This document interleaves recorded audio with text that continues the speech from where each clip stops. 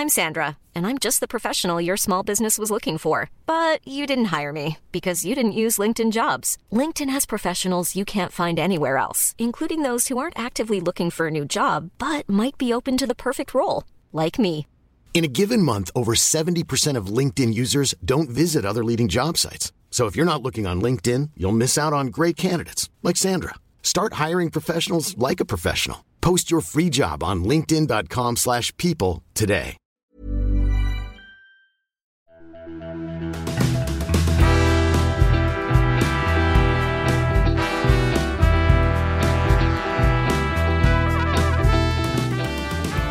Hey, welcome to Page Break. I'm your host, Brian McClellan, coming to you on a very windy morning here in the mountains of Utah.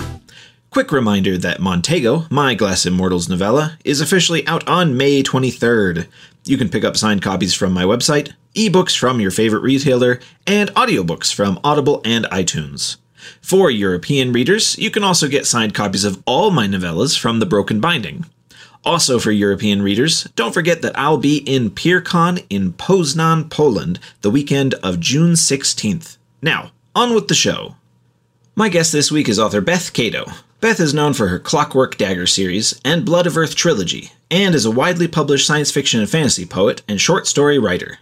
Beth also runs a wonderful recipe blog called Bready or Not. She has a new swashbuckling fantasy novel out on June 1st called 1,000 Recipes for Revenge. Beth and I chat about her upcoming book, and we talk about food. Seriously, we spend a good 45 minutes talking about food, so if you're not prepared for this sudden culinary episode, then you can get right out of here because Beth and I love food. Beth is a cheese tourist, which is my new favorite thing. Enjoy my yummy conversation with Beth Cato.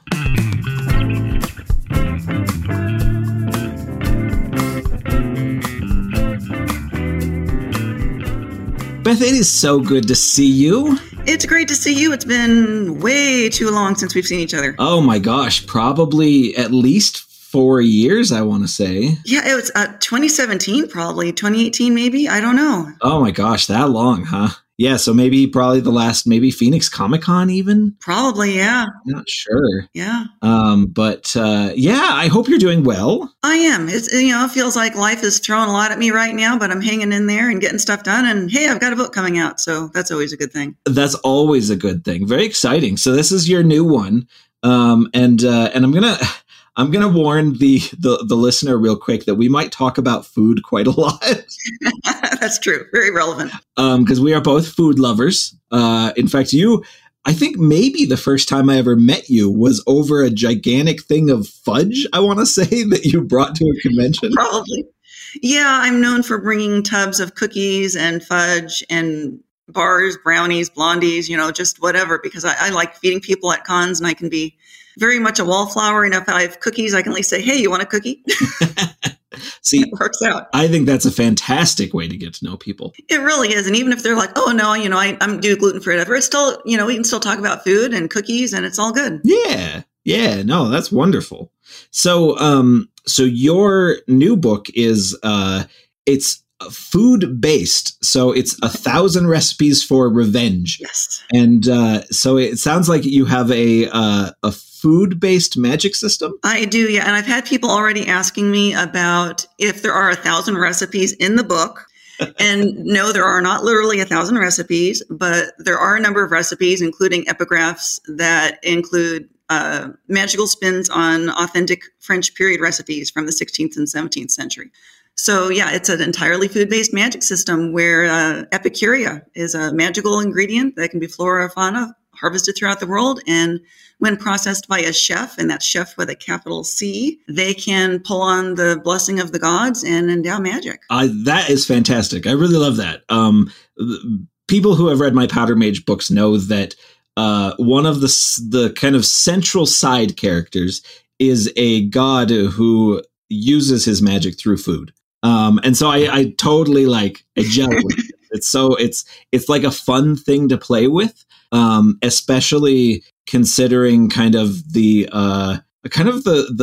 tendency of epic fantasy to have feast scenes, and yes, people will, have conversations over meals and stuff like that. So it works really well. It does. And there's so many ways you can take it and make it fresh and new and twisted around. And in my book, I don't even go into so many of the feast scenes. It's really about kind of the intimacy and the connections through food, whether that's magical or mundane, and the importance of it, and kind of using the emotional and magical together in a way. Oh yeah, for sure. I think we actually mentioned this on a recent episode, I think, but one of the very few kind of celebrity deaths that hit me hard as an adult was Anthony Bourdain. Oh yeah. Because of that was his approach to to making TV, obviously, because that's what he did for a living, but to cooking and to talking to humans that he had never met before. And I really loved that. I love that kind of like the intimacy and the kind of emotional connection with other people that he really strove for. So I love that. Yeah, he really had that connection with a lot of people, and just food is so important because it's not just sustenance, it's culture, it's memory, it's family. It's, it's whatever your faith is. I mean, for me, it's Christmas. I think of traditional Christmas recipes, how much that means to me and that connection. And then it's fun writing it because you get to play with those memories and gives you an excuse to try new stuff too. Yeah. So, especially for me, I love cheese, and it's like, oh, good. Now I have an excuse to buy more French cheese. Okay. Let's go for it. Yeah. You're like a cheese hunter, aren't you? I am. I look at it like Pokemon, got to try them all if I can. Yeah. Because as long as it's not a hot, spicy cheese or truffle cheeses, I don't like those. But otherwise, I try and give pretty much everything at least a try. And I have a document I call the cheese log, where I've tracked everything I've tried since 2015. Yeah. And it's now 180,000 words. Oh my goodness. Do you know how many cheeses that you've tried? I do not, because of how I initially started formatting it. I need, when I have time, to go back through and actually number them. A lot of that word count is like the maker's descriptions of cheeses, or, maybe suggested accompaniments.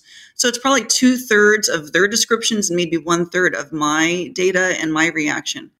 But it's now a document that wants to give my Dropbox a little heart attack every time I open it, especially if I'm on my phone checking when I'm standing at the cheese counter, Right. Have I tried this before? Yep. Now, it's nice because I just bring up the document and I do a quick search and verify, I need it or I don't need it, or, oh yeah, I tried this in 2017. Okay. I can give it a pass and try something else new. I try to be more adventurous with cheese these days. But I still I definitely have that Midwestern childhood picky eater, I eat cheddar and mozzarella kind of thing going on.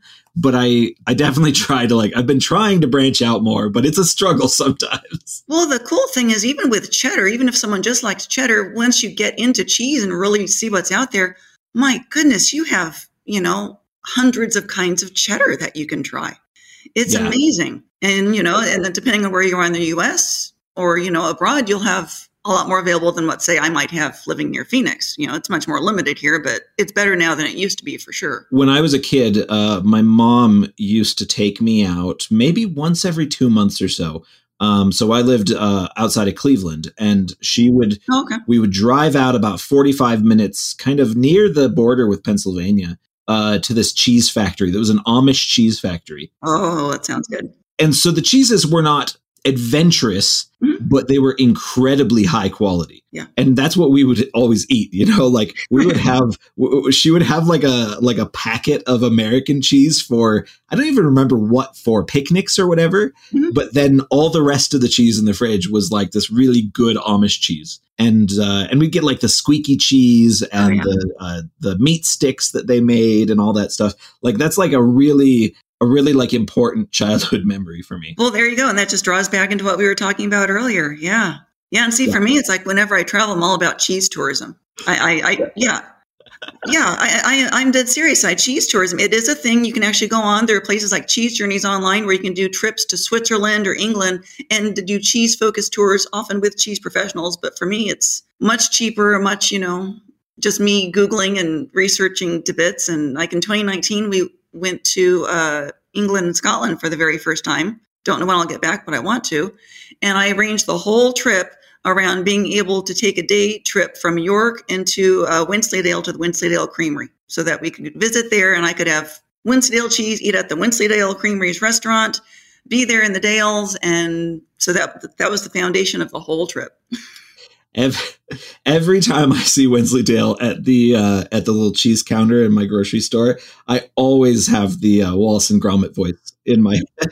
So many people do, yeah. It's either that or they think of Monty Python and the cheese shop skit. Right, yeah. Mr. Wensleydale on, yeah. Yeah. No, I love that. When I went to Paris last summer, I was hanging out with my my publisher. And there was a moment at which he was trying to get me to try some incredibly stinky cheese. Well, at the moment, I had COVID and didn't know it yet. This was right before my first COVID experience. And so I was very much like, I still have jet lag. I'm going to beg off of this. Yeah. And he goes, and he asked me what kind of cheese I liked at home. And I was like, like I like cheddar and mozzarella and provolone. Oh, I can imagine. And very straight faced, he just nodded sagely and went, children's cheeses. Oh, that's a burn. But it was just so funny the way he was very nice about it. Yeah. But it was just, a bit condescending, but a bit playful at the same time. Yes. But it is fun because food does connect people, like you were saying before, like, people have childhood memories associated with food. Mm-hmm. And sometimes it's good food and sometimes it's bad food. Yeah. Like the garbage that their parents had them eat because they were busy, or they just couldn't afford to get better food, like they're trying to make do. And, people think back on those foods and it's always like, sometimes it's dread and sometimes it's comfort, like my dad to this day, he will not eat spaghetti, which is the weirdest thing in the world because I love pasta, but his mom made him eat kind of crappy spaghetti in the 50s. Oh. And he just to this day, no, I don't want anything to do with that. Yeah. My husband's that way about eggs. He was forced to eat eggs for breakfast as a kid. He cannot. He doesn't want to have anything to do with them now. He'll have them if they're mixed in cookies. He can tolerate them, as a binding ingredient because you don't taste the egg or see the egg texture. But yeah, it's the same kind of thing. He has an aversion to it since then. Yeah, it definitely affects your kind of memory and your the way that you look at the world and stuff too. Absolutely. It's funny because you can get people that, like how people are raised, are they raised on TV dinners? If it's just something you scarf down, are you raised with family dinner? Like, because family dinner was a big thing for me growing up. Yeah. Almost every night, everybody gathered around the table at that time and you ate. And that's just how it is. And, like, I guess I don't have kids, but my wife and I, sometimes we'll do a kind of a formal quote unquote dinner, but, a lot of times we just eat whatever we're doing, let's reheat whatever and we'll eat at the counter and then go about our evenings kind of thing. Yeah. And it's that way in my household a lot too, because my husband with his work shifts, it's, we tend to fend for ourselves and maybe once a week we'll do a meal that we make sure that we do together. And that makes it makes it extra special because we don't take it for granted. We can kind of plan for it and, do steak once a month, something like that. And it does make it special. Yeah. So where did you kind of find your love of baking and cooking? Really goes. I always had a very keen interest in food and trying food I remember being like 4 or 5 years old. And I told my mom whenever she was cooking, I was her official taster. Whatever she was making, I would have the first bite and I would tell her, it needs more pepper, more salt, things like that. My grandpa loved cooking passionately. And he loved trying new recipes and, trying to make his own sauerkraut at home or he served in China during World War II. And he loved, and he was in India too. And he loved trying to recreate some of those recipes, which was very hard in Central California, going through like the 80s when I knew him and, was trying to cook with him. But he always had this passion for food and he would send me and my grandma off to the grocery store on these wild goose chases asking after these spices. And the people would look at us like, what are you talking about? I've never even heard of that spice. And so it was really kind of in my family and probably genetic. It's just, this interest in food and just, I always had a keen interest in trying things. Didn't mean I have to like it or have it again, but I just like trying it. It's like, even these days, my husband enjoys beer and I don't like beer, but I'll have a sip of what he's having just because it's like I file it in my head. Like, okay, this is a stout. Yeah. The texture, the foaming. Okay. And I enjoy that kind of sensory experience around food. And I realized when I was diagnosed with autism about a year and a half ago in my 40s, she brought it up. I'd never thought of it that way before, but so many people with autism, it's a sensory experience. And, an oversensory reaction is pretty common. Like my son diagnosed as a kid, trouble with crowds and noises, things like that. For me, my sensory skill in a positive way was food and experiencing the world through food. So once I was told that in my diagnosis, a lot of things suddenly made sense. Like, oh, okay, so this is why I'm a foodie. This is why I just enjoy the experience of tasting things and traveling places, trying things. It's all part of that. It's just part of how my brain works. Yeah, that's really fascinating. I had almost kind of the opposite when I was a kid, that I was always very afraid of trying new things. Like I had kind of like a stable of what I knew I liked, and anything outside of that freaked me out. Like to the point where I would get in fights with my parents, at the dinner table, sometimes out, I was genuinely terrified of putting something in my mouth that I didn't like, the idea, I don't even know if I even had the kind of consciousness to even phrase it that well. Yeah. Something about food that I didn't know, was scary to me. Which is really strange because I have it's been probably about the last 4 years or so that I have genuinely been trying to not be a picky eater anymore. And I'm finding that I like way more than I ever thought I did. That fear is no longer there. It kind of lurks under the surface, and I'll still like when I was in Paris with the cheese, I'll still kind of demure at times. Yeah. But I have found I eat so much Mexican food these days. It's 4 out of 7 dinners a week is something Mexican food. And 5 years ago, I would not have even touched Chipotle, which is obviously fake Mexican, but I wouldn't have even gone that far. Yeah. But and the same with curries and things like that. I've really discovered, I actually like Thai food. I like all these different things that as a kid, even as a young adult, something about trying something new always freaked me out. And I don't know why. I'm not entirely sure. Brains are weird like that. I've learned a lot through helping my son because he's autistic and he was diagnosed very early. And for, a long time now, he has been in feeding therapy every week. And I've learned so much through being there in his sessions and helping him. And for him, it was a case where his brain literally didn't process things as food. And it's or is worse, something more like feces, it's literally something that is completely repulsive. And then you think, once you realize that that's how his brain and body are processing it, it makes a whole lot more sense. It's oh yeah, if you're trying to get me to eat something and I see it as a pile of poo on a plate, yeah, I'm not going to want to eat that. And so many foods were that way to him. Yeah. Just inedible, basically.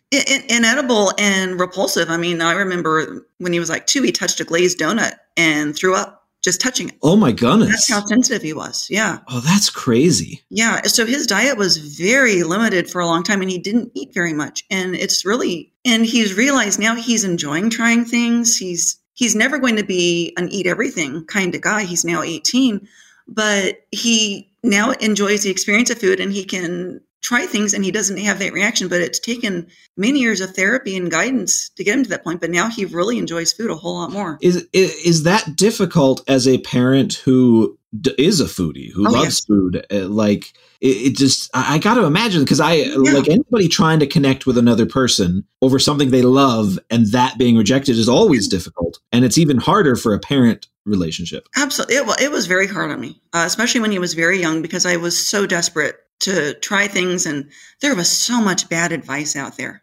I mean, there are the people out there who say, well, just don't, he'll eat when he's hungry. Just starve him. And I'm like, no, that's child abuse. I'm not going to do that. And the thing is, no matter how hungry he was, it wasn't going to work anyway, because he literally could not see it as food. And things like that make me so upset when I think of them now, because I had so much advice along those lines, and it makes me angry.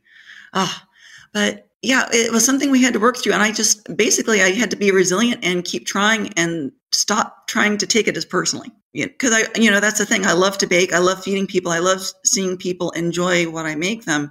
And for him, it was okay, I'll find the few things that you like and we'll lean on that. I learned that he enjoyed the homemade bread that I would do. So it's like, okay, so every week from the time he was in kindergarten, I've made sandwich bread for him. And that was a way that I could still do something and feel like I was feeding him and taking care of him. And yeah, I can't do elaborate meals and things like that for him, but we found things that worked. And that's accommodations, that's modifications, and that's really learning to speak with him at his level and not trying to force him to be something or do something that he can't do. Yeah. And that's tough. Like that's tough trying to work through kind of the personal psychology of that, I would say. Yeah, it really was, but it was worth the effort. And we found, I learned he liked brownies. So for his birthday, for a whole lot of years, he had brownies for his birthday. This past birthday, when he turned 18, was the first one where he got to have a legit slice of cake for his birthday. Went out and bought it.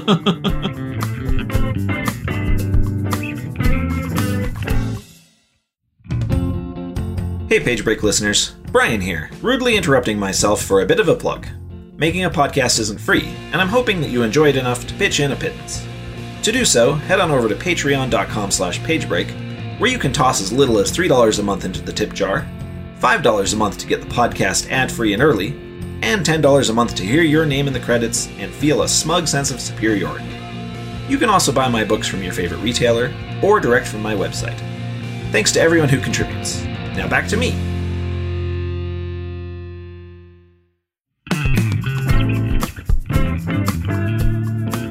I was thinking about what you were saying in terms of kind of when you were younger and trying to find kind of exotic spices, things that are different that you're not going to find in normal stores. Yeah. And I was thinking about that in terms of like, I kind of wonder what it was like to really try to cook in kind of a time before like in my brain, my adulthood, the world has been fairly global and you can get things. Even if you can't find it at the store nearby, you can order it. Absolutely. You couldn't do that even probably 20 years ago? No, definitely not. And that's one of the fun things about reading period cookbooks is, when you come back to the realization of, using the whole animal for cooking and nothing going to waste. And that even including, the hooves, you boil them down, use that for your gelatin, things like that. And every part of the body, you would know something that could be used, even things growing in the garden. You would use the roots, the stalks, the flowers, everything. Nothing would go to waste. Yeah. It's also a lot different experience when you're when it's like food that you're making from not just like the store, but like from your farm or even your tiny homestead. It doesn't even like it used to be that even people with little tiny plots of land would always have a garden and would always have some herbs, stuff that you'd throw into the pot. And that's an experience. I guess I experienced it in a very small way when I was a kid because we always had a massive garden that I hated because I had to weed it. And my mom did a lot of fresh fruit and fresh vegetables, and we would can and freeze a lot of stuff ourselves. Okay. But that is a totally different experience when you're kind of, especially when it comes to meat and, butchering and all that kind of stuff. Yes.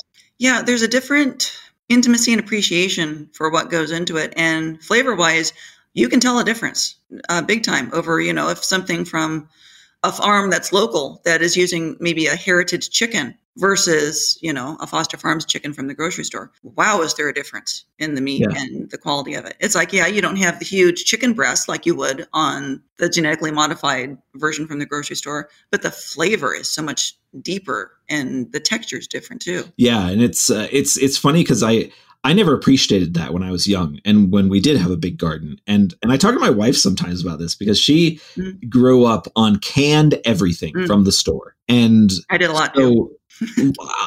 Honestly, canned vegetables revolt me.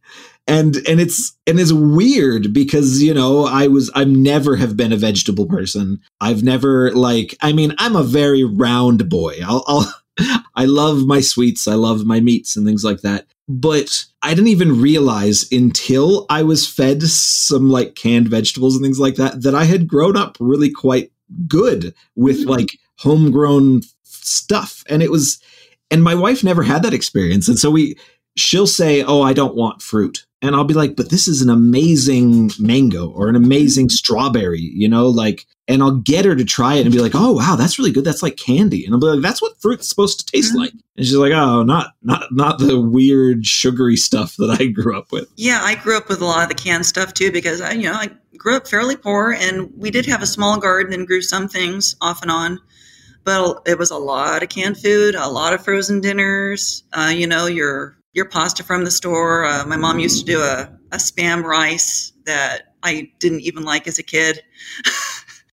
We made do because we didn't have much money and, had to make food, had a lot of cereal for breakfast, stuff like that. Yeah. And very little in the way of fresh vegetables. And I've tried to expand my horizons as an adult. And, I now air fry a lot of vegetables, and that makes things so tasty. I grilled some asparagus last night, and honestly, like I was saying, 5 years ago, I would not have even eaten asparagus. Like, it would not have even gotten on the plate. And I just salt, pepper, olive oil, a little bit of lemon sprinkled on top, threw it on the grill, and honestly, it was delicious. Yeah. Like, I had that with a chicken breast, and it was so dang good. That sounds really good. But, I think we have more diverse ways to prepare food now. I mean, I remember I've seen online articles too about Brussels sprouts and how pretty much it's a generational thing. Like, I know the time I had them as a kid, they were boiled and they were nasty. I thought they were horrible, but you roast them or you air fry them. And apparently it's also a different variety that's available in stores now than was available 30 years ago.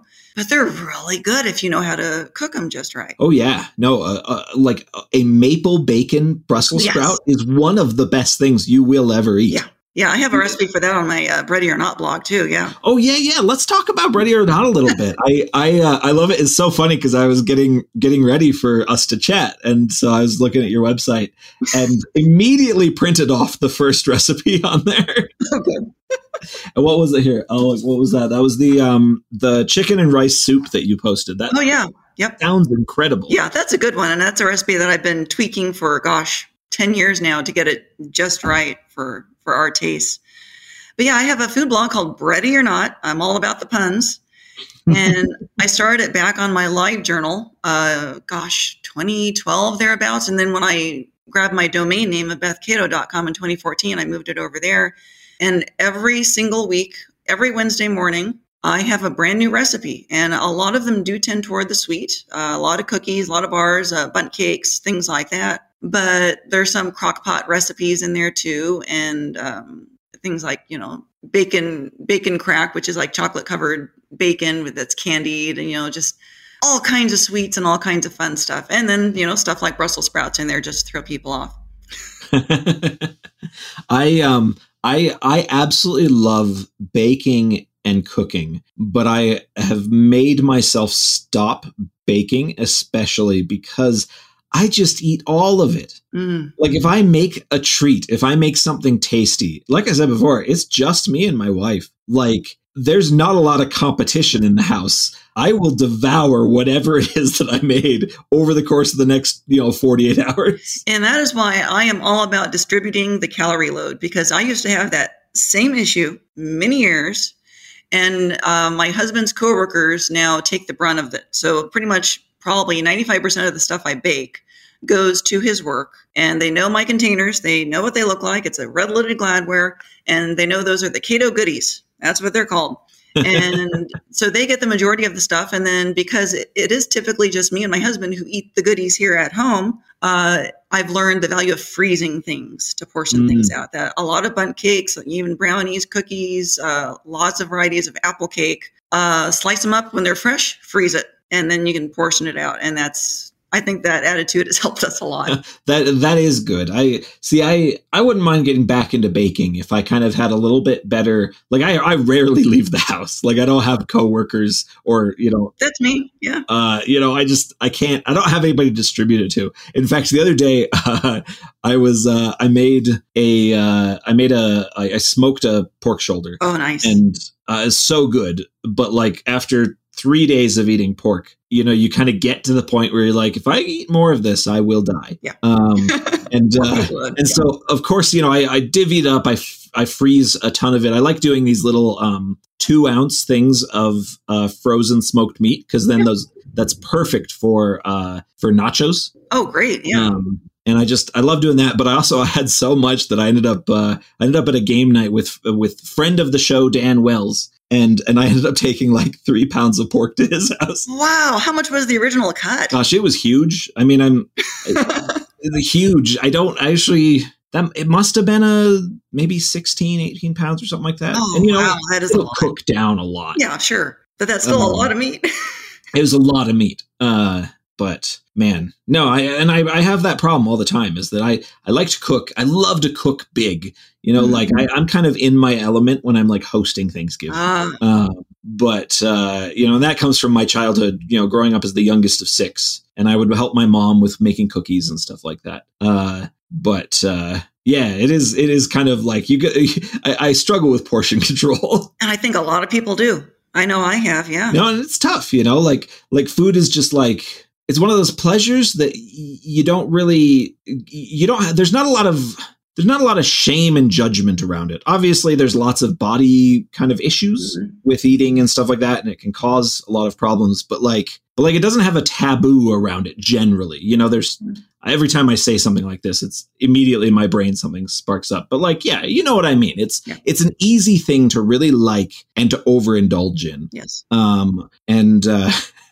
I mean, I definitely struggle with that. Well, I know years ago I enjoyed it when you brought honey. Oh man, yeah. I got in my head at one point that I was going to start taking, like you did with doing fudge and stuff, is that I was going to start taking honey with me, and I think I did it like one convention where I brought a bunch of little bottles, like the little bears. Yeah, little tiny bears, and I handed them out to a bunch of my friends. I don't know why I stopped doing that. I think my beehives have struggled since I moved, which was about 7 years ago. Wow, it's been that long. Jeez. Yeah. I moved, and I tried twice to get my hives up and going here in Utah. And I think I had one good harvest, and then I had like 2 really struggling summers, and now all of my stuff's empty. I haven't done it for a few years now. That's sad. But it was fun, like we were talking about, in terms of richness of flavor and stuff like that. Homegrown honey, no joke. You can taste that difference in it. Oh yeah. It's got like a depth of flavor to it that you don't get from the stuff you buy at the store. Well, it's that terroir, that goes back to, bringing in the inherent flavors of the place where the food originates. It's legit. I've seen some people online try and laugh it off like, oh no, cheese is cheese or butter is butter. It's like, no. If you're saying that you haven't really tried, tried it from different places or tried it when it's fresh. Terroir is very much a very real thing. Well, there's it's this, that is actually a really fascinating concept because you're going to get like a location can have an effect like that like seeps in on a really subtle level. Absolutely. Especially, like growing food and stuff.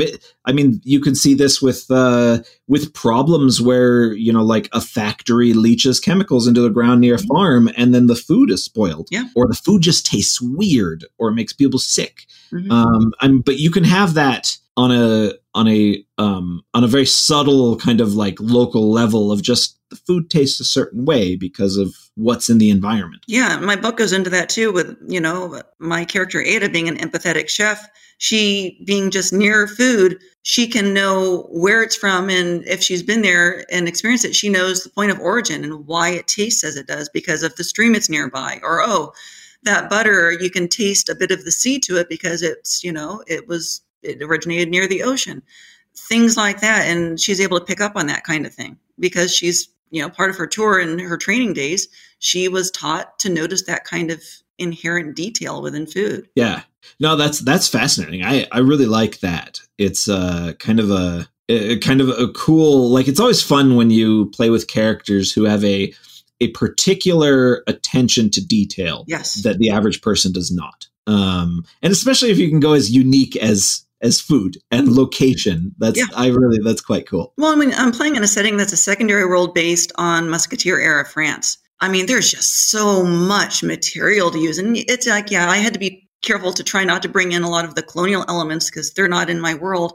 But there's still so much that's inherently there. And a lot of things that, like going back to what we're talking about, using the whole animal, things we don't think about these days, or ingredients that in America we really don't encounter, like cardoons or coxcombs, things like that they used back then. I don't know what either of those things are. Cardoon is a vegetable, and coxcombs, literally the comb on the rooster's head. Really? I didn't even know that. It wouldn't even have occurred to me that that could be used in cooking. Yeah, and I first realized that a few years ago. There was this show imported from Ireland called Lords and Ladles that was on Netflix for a while, and it was a cooking competition where they had these 3 premier Irish chefs, and they would take them to these different Irish estates, and they would divvy up the tasks, and someone would have to forage and someone would do this, but they always had to cook a recipe that was originally used from like the 16th through 18th century at the estate.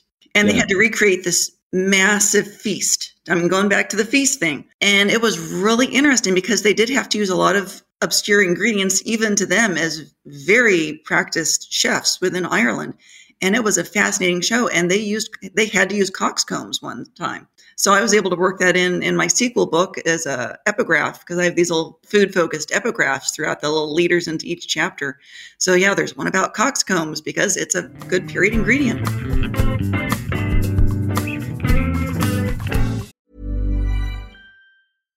One size fits all seemed like a good idea for clothes. Nice dress. It's a t-shirt. Until you tried it on. Same goes for your healthcare. That's why United Healthcare offers a variety of flexible, budget-friendly coverage for medical, vision, dental, and more. So whether you're between jobs, coming off a parent's plan, or even missed open enrollment, you can find the plan that fits you best. Find out more about United Healthcare coverage at uh1.com. That's uh1.com. I'm Sandra, and I'm just the professional your small business was looking for. But you didn't hire me because you didn't use LinkedIn Jobs. LinkedIn has professionals you can't find anywhere else, including those who aren't actively looking for a new job, but might be open to the perfect role, like me. In a given month, over 70% of LinkedIn users don't visit other leading job sites. So if you're not looking on LinkedIn, you'll miss out on great candidates like Sandra. Start hiring professionals like a professional. Post your free job on linkedin.com/people today.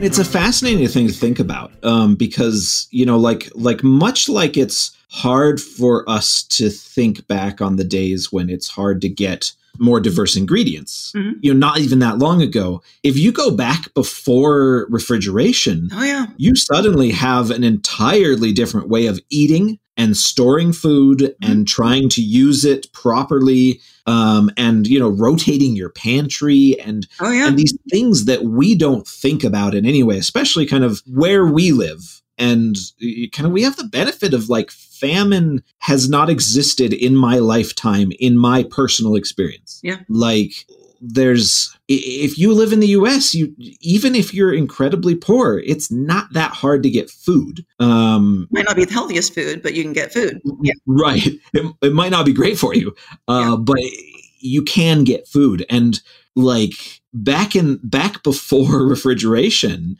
you go and you have to kind of get crazy with the things you put into your food because it has to be either previously stored in some way, in a way that would probably be sometimes a little, unsettling to us, like actual like salted pork and things like that. From what I understand, wasn't fantastic. It was a little unpleasant. Well, salted everything. I mean, that's how you preserve butter too, is you have salt water and butter, and it'll preserve it for months and months. Yeah.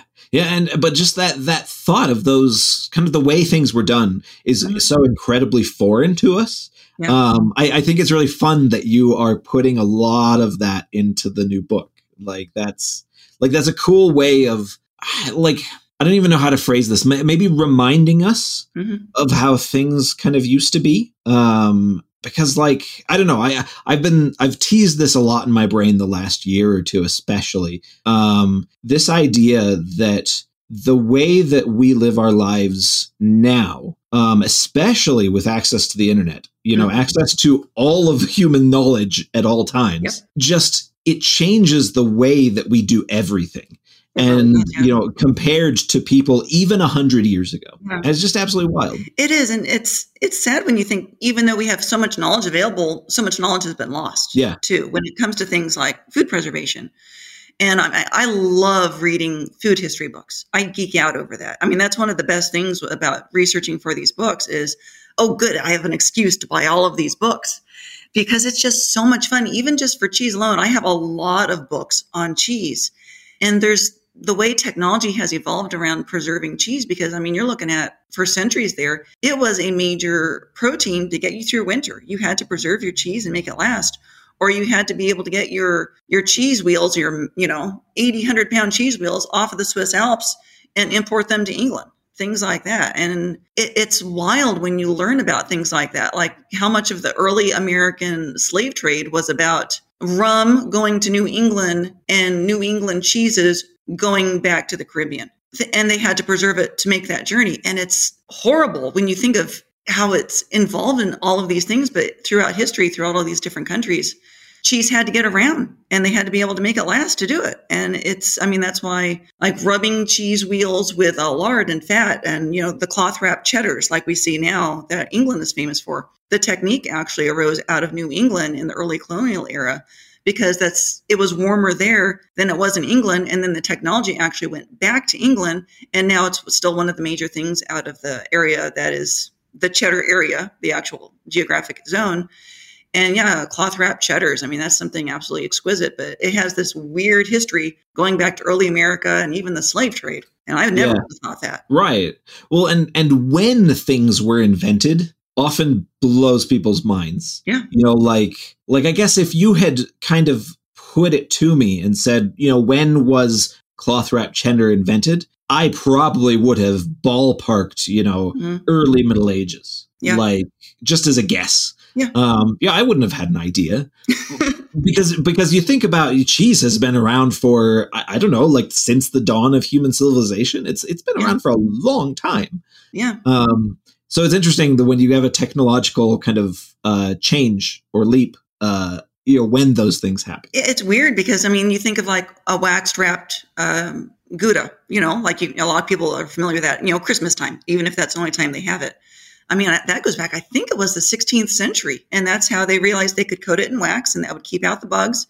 And there was even pirates, would be getting these boats and stealing their cheese because it was a commodity.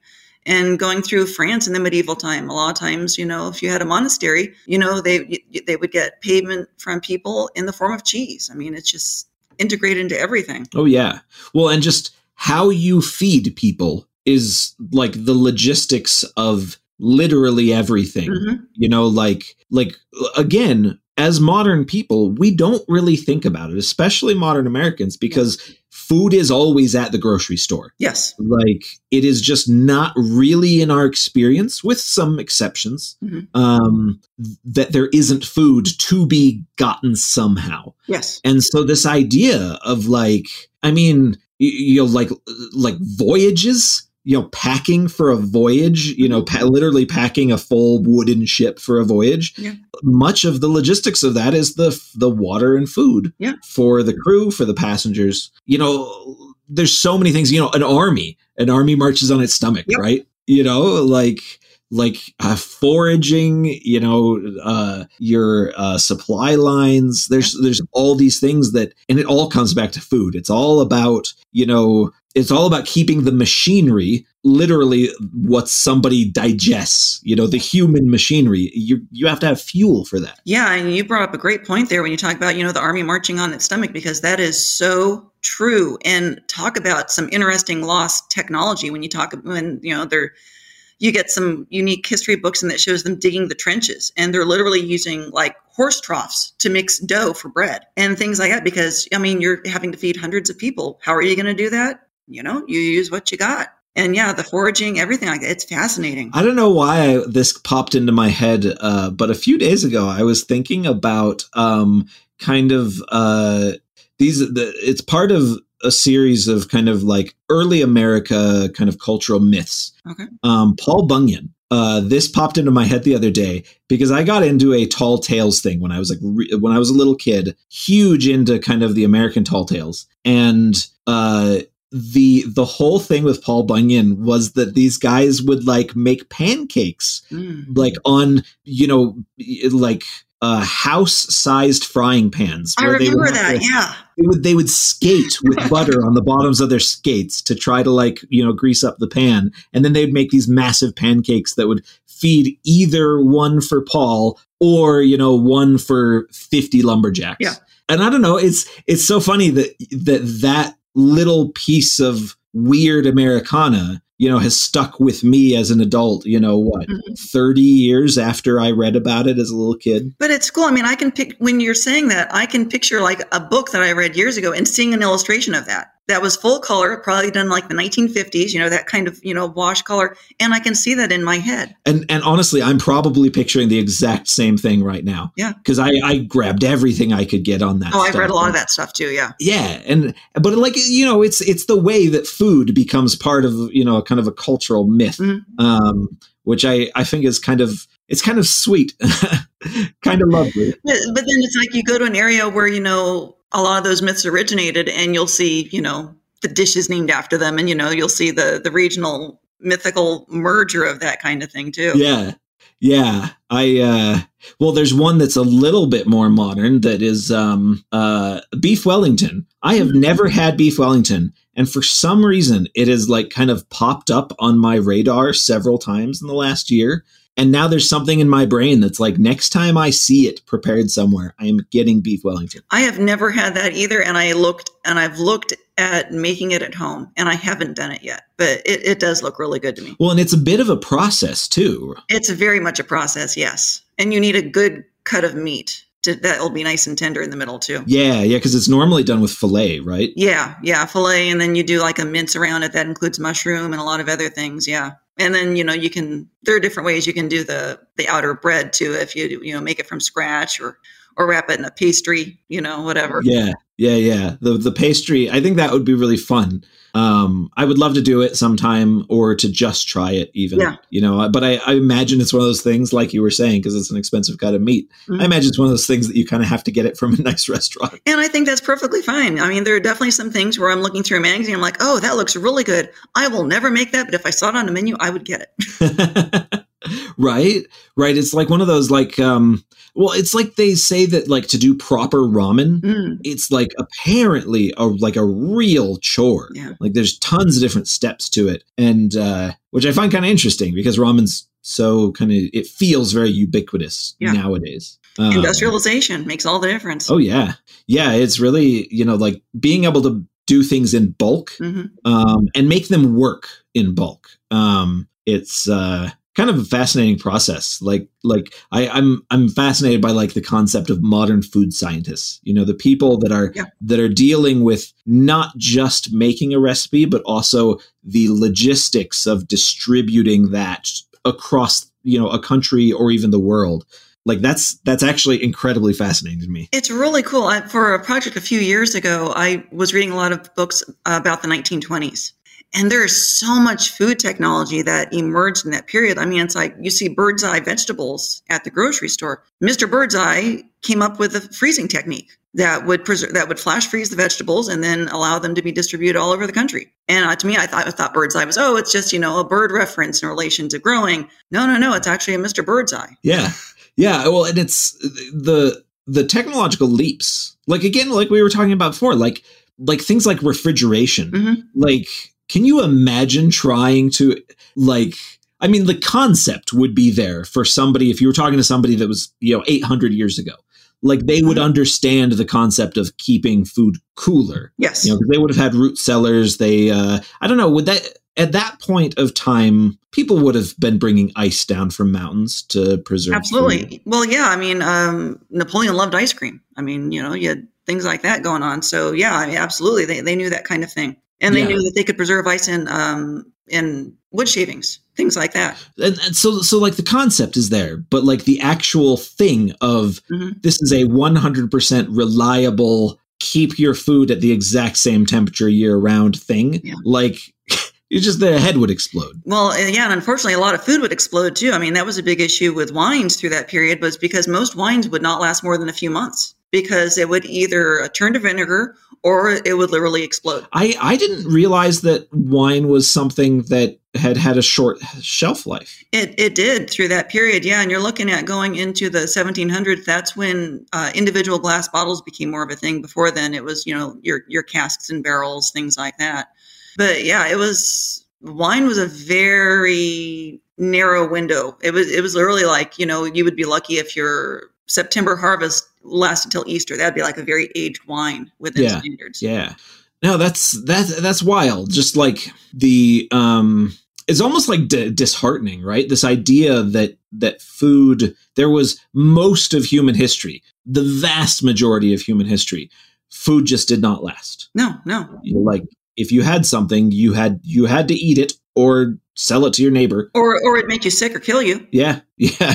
It's kind of crazy to think about as very pampered modern people. Yeah, and you're looking at even a century ago, things like canned goods. Ptomaine poisoning from canned goods was a terrible thing and killed a lot of people when they were trying to preserve food, and it turned to poison, essentially. Well, yeah, that was that.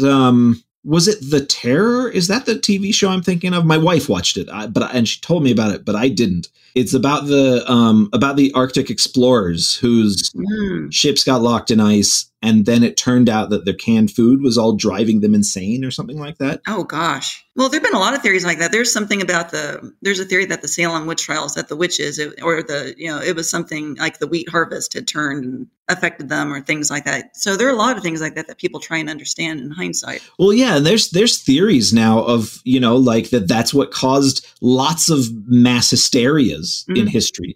Wheat that has a weird, psychedelic germ in it. Yeah. Like little things like that it's kind of crazy to think that they really could have like literally steered history in some places. And the people living it had no idea because they were just eating their food, Yeah. And going back to, talking about the army running on its stomach. I mean, that's when, the foods can definitely, if the food goes bad, if the well is bad, then, there goes, everyone's laid low and, can't even make it to a latrine. It's such a crazy thought. Well, at the risk of talking about food even more, I like to end all of these conversations with a really simple question for each of my guests. And that's, what's the last meal you ate that blew your mind? Oh my goodness. That is a tough one. Gosh. And I'll give it to you as, what is the last thing in general? It could be a cheese if you'd like, or a baked good. Just with the last thing that you ate that just boom. Well, I've got to say I had a really good salad for lunch that had 2 different cheeses in it. It had Wisconsin goat Colby Jack. And then along with that was, I think it was a Beemster Velasquez. And I'm probably saying that wrong. Pardon me. But it's a Gouda that is a very young Gouda that pretty much was almost like a caramel with taste. So I had both of those cut up with more of the Colby Jack than the Gouda, because otherwise the Gouda could really overwhelm a salad because it's such a sweet cheese. And it was really good. I had avocado and bacon on there, and I love these sweet kale salad mixes. And so as a really nice poppy seed dressing, and just that combo together was really good. And I have that for my lunch most days, and I really enjoy it. But I always try different cheeses in it. Oh, that's great. That's a great way to try cheeses. We've discovered this place that's literally just down the hill from us. It's like a mile away. And it's a local farm that they've got a pretty extensive hydroponic setup, where they have a little kiosk out front, like a little enclosed booth where you can go and you can get salad like 3 days a week. Oh, nice. Freshly grown salads. And we do that occasionally. And honestly, I love a good fresh green salad with some grilled chicken breast or like some bacon bits or something on there. Oh man. Good. Yeah. I can eat that. Salad is so good. Yeah. Yeah. Yeah. And it's weird because we get you get turned off from salads because you're like those pre-prepared ones you get at the store, and you kind of like, well, this isn't actually very good. I'm going to drown it in ranch. But you can get a really good fresh salad with good ingredients and like just a tiny bit of vinaigrette or something over it. Oh, and it's delicious. Yeah, I was lucky this year. Phoenix area in Arizona has a very small growing season for non-native plants. Our winter is what is summer to most people. I mean, so I put in some romaine, a purple romaine, and then a classic green romaine. And I lived off that and supplemented that in my other salad mixes for about 2 months. And it was so good. And I could tell every bite that had it because it was so fresh and green and crisp. Oh, yeah. No, that's fantastic. I love that. I did, for a while, I did a little tiny, like one of those little personal hydroponics. Oh, yeah. And I did salad in it. And I ended up getting, because I would do it like a fancy lettuce in it. And I ended up getting very discouraged because I would get like 2 good harvests and then it would go bitter. Oh, yeah. And I could never fix that. And I don't know why, apparently it's something you can fix and it's a known problem with doing that at home. But I never had any success and I gave up. But man, those like 2 harvests I got, it was always delicious. It was so good, like, oh, clip it right here next to the sink, wash it off, make a salad. Yeah. Yummy. It's a shame that it wouldn't last more than that. Oh man, how frustrating. I know. It's always so frustrating. And of course, I live in Utah, which is not as hot as, Phoenix, but it's still a high desert. And so you can't grow lettuce outside here. It does limit things a lot. Yeah. Yeah. But, oh, well, it is fun when you can grow your own food. But not required, thankfully, in the part of the world we live in. It's just nice when you can. Yeah. Yeah, for sure.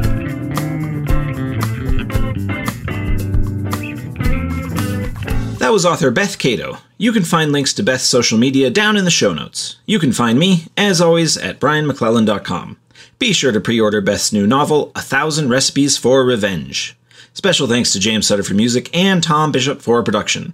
If you'd like to support the podcast, head on over to patreon.com/pagebreak or buy my books in ebook, paperback, or audio. You can also get signed copies of my books direct from my website or swag from my Redbubble store. Don't forget to like, subscribe, and leave a review. If you're listening to this via Patreon, please stick around for bonus chat during the epilogue. Special thanks to Elijah, Ivor Gullickson, James Clark, Jennifer Johnson, Jason Nall, Kyle Anderson, Sexton Hardcastle, Taylon, Brian, Will Lebelski, Bradley Thornhill, and Roberto Fontana for their backing on Patreon.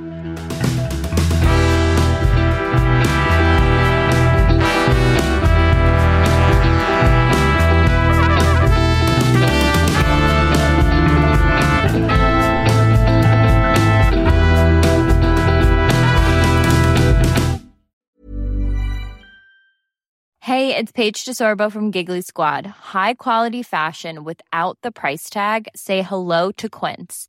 I'm snagging high-end essentials like cozy cashmere sweaters, sleek leather jackets, fine jewelry, and so much more. With Quince being 50 to 80% less than similar brands. And they partner with factories that prioritize safe, ethical, and responsible manufacturing. I love that. Luxury quality within reach. Go to quince.com/style to get free shipping and 365-day returns on your next order. Quince.com/style.